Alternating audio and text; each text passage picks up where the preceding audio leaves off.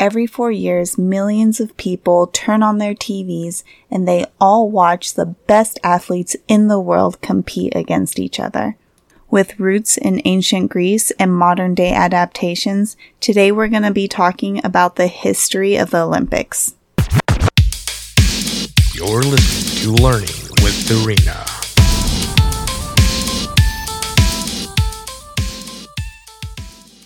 So the best records we have on when the Olympics started was in 776 BC in Olympia, Greece. They held games every 4 years, and they had events such as running, discus, javelin throws, and chariot racing. The Olympic Games were really popular around the 6th and 5th centuries BC, and then when the Romans started to gain more powers and the influence of Greece went down, the Olympic Games started to decline, and they phased out around 400 AD. There were a few Olympic or World Games around the 15th and 16th century, but it wasn't until 1894 when a Frenchman by the name of Pierre de Coubertin founded the International Olympic Committee, or the IOC. In 1896, they held the first modern games in Athens. The Olympics from then and now have changed so drastically. Currently, we have a Summer Olympics and a Winter Olympics, and they're held every 4 years. So the Winter Olympics would be held 2 years after the Summer Olympics, and then the Summer Olympics would be held 2 years after that Winter Olympics. But it wasn't always like that. It wasn't until 1992 that they started interchanging the years. The first Winter Olympics was held in France in 1924. They were also holding the Summer Olympics a few months after the Winter Olympics. And in 1994, the Winter Olympics were held every 4 years, 2 years after the Summer Olympics.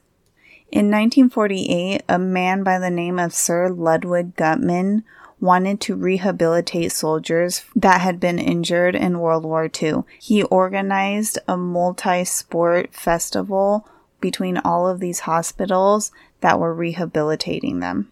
In 1960, he brought 400 athletes to Rome and they competed during the Summer Olympics, and it was called the Parallel Olympics, which is where we get the word Paralympics from. In 2001, the International Olympic Committee and the International Paralympic Committee, they signed an agreement, and it made it so that it would guarantee that Paralympics would be held in the same city as the Olympics. And it wasn't until the 2008 Games in Beijing where it came into effect. In 2010, the IOC also approved Youth Games, which allows athletes between the ages of 14 and 18 a chance to compete in Olympic Games. The Olympics had started in 1896 with 241 participants and 14 nations. In Tokyo 2021, there's 10,305 athletes and 206 nations, territories, and principalities that are represented. 13 nations have only 2 athletes on their team, and the United States has 613. Not only can you win a gold, silver, or bronze medal, but in the United States you get a cash prize if you do win. A gold medal will get you $37,500, a silver would get you $22,500, and a bronze would get you $15,000. Now, we talked about the International Olympic Committee, but it goes a little bit beyond that. First, you have international federations, and they're the ones who supervise a specific sport internationally. So, for example, FIFA would be the International Federation Association Football. There's tons of others, like the International Gymnastics Federation, or the International Golf Federation, or World Rugby, or the International Tennis Federation. Then you have the NOC, which is the National Olympic Committee, and those are the ones that are in charge of the Olympic sports in a specific country. Right now, there's 206 National Olympic Committees in the world.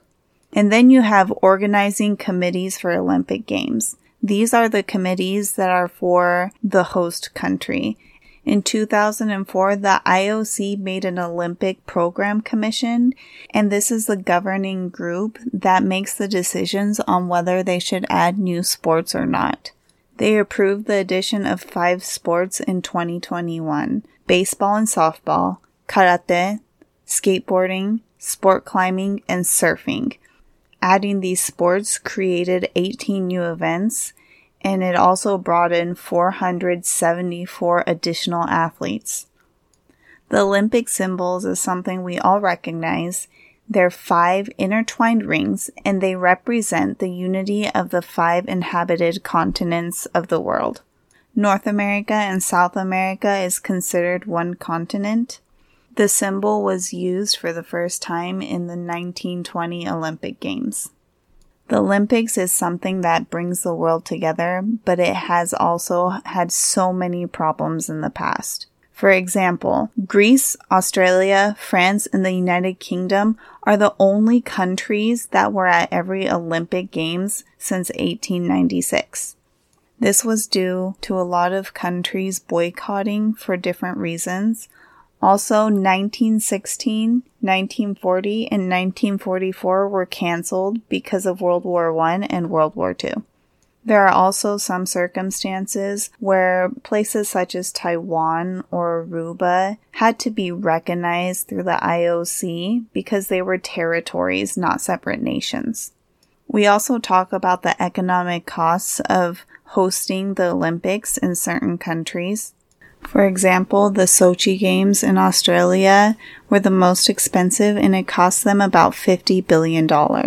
They expected there to be more tourism, but at the end of the games, it sort of turned into a ghost town. This is also what's happening with the Tokyo Games in 2021. New buildings and stadiums and all of these things were built for 2020, but because of coronavirus, they aren't allowing spectators, and that really puts a damper on the tourism that they expected to have. This was also true about the Rio Games. There was Zika virus going around, there was political unrest, and a lot of problems going on in the city, and it made it hard for people wanting to go down there and watch the games themselves. There are a lot of Olympic athletes that will always be remembered to this day. For example, Nadia Comaneci, and she won 5 gold medals. But that's not why we remember her. We remember her because she had a 10.0 score on the uneven bars, and they actually marked it as 1.0 because the scoring device didn't have enough space to have a 10.0. Basically, she was the only one who had gotten a perfect score. The greatest sprinter of all time, Usain Bolt. Michael Phelps is the most decorated Olympian of all time. He has 28 medals, 23 gold, 3 silver, and 2 bronze. Wilma Rudolph was a track athlete from the United States. She had polio and scarlet fever and had to wear a brace until she was 9, and she was hailed as the fastest woman in the world.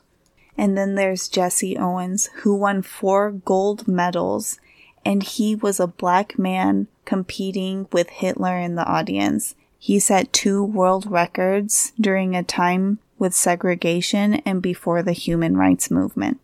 That concludes our lesson today for the history of Olympics. Hopefully in a few weeks I can give you a recap of what happened in Tokyo 2021. Thanks for listening to Learning with Dorina.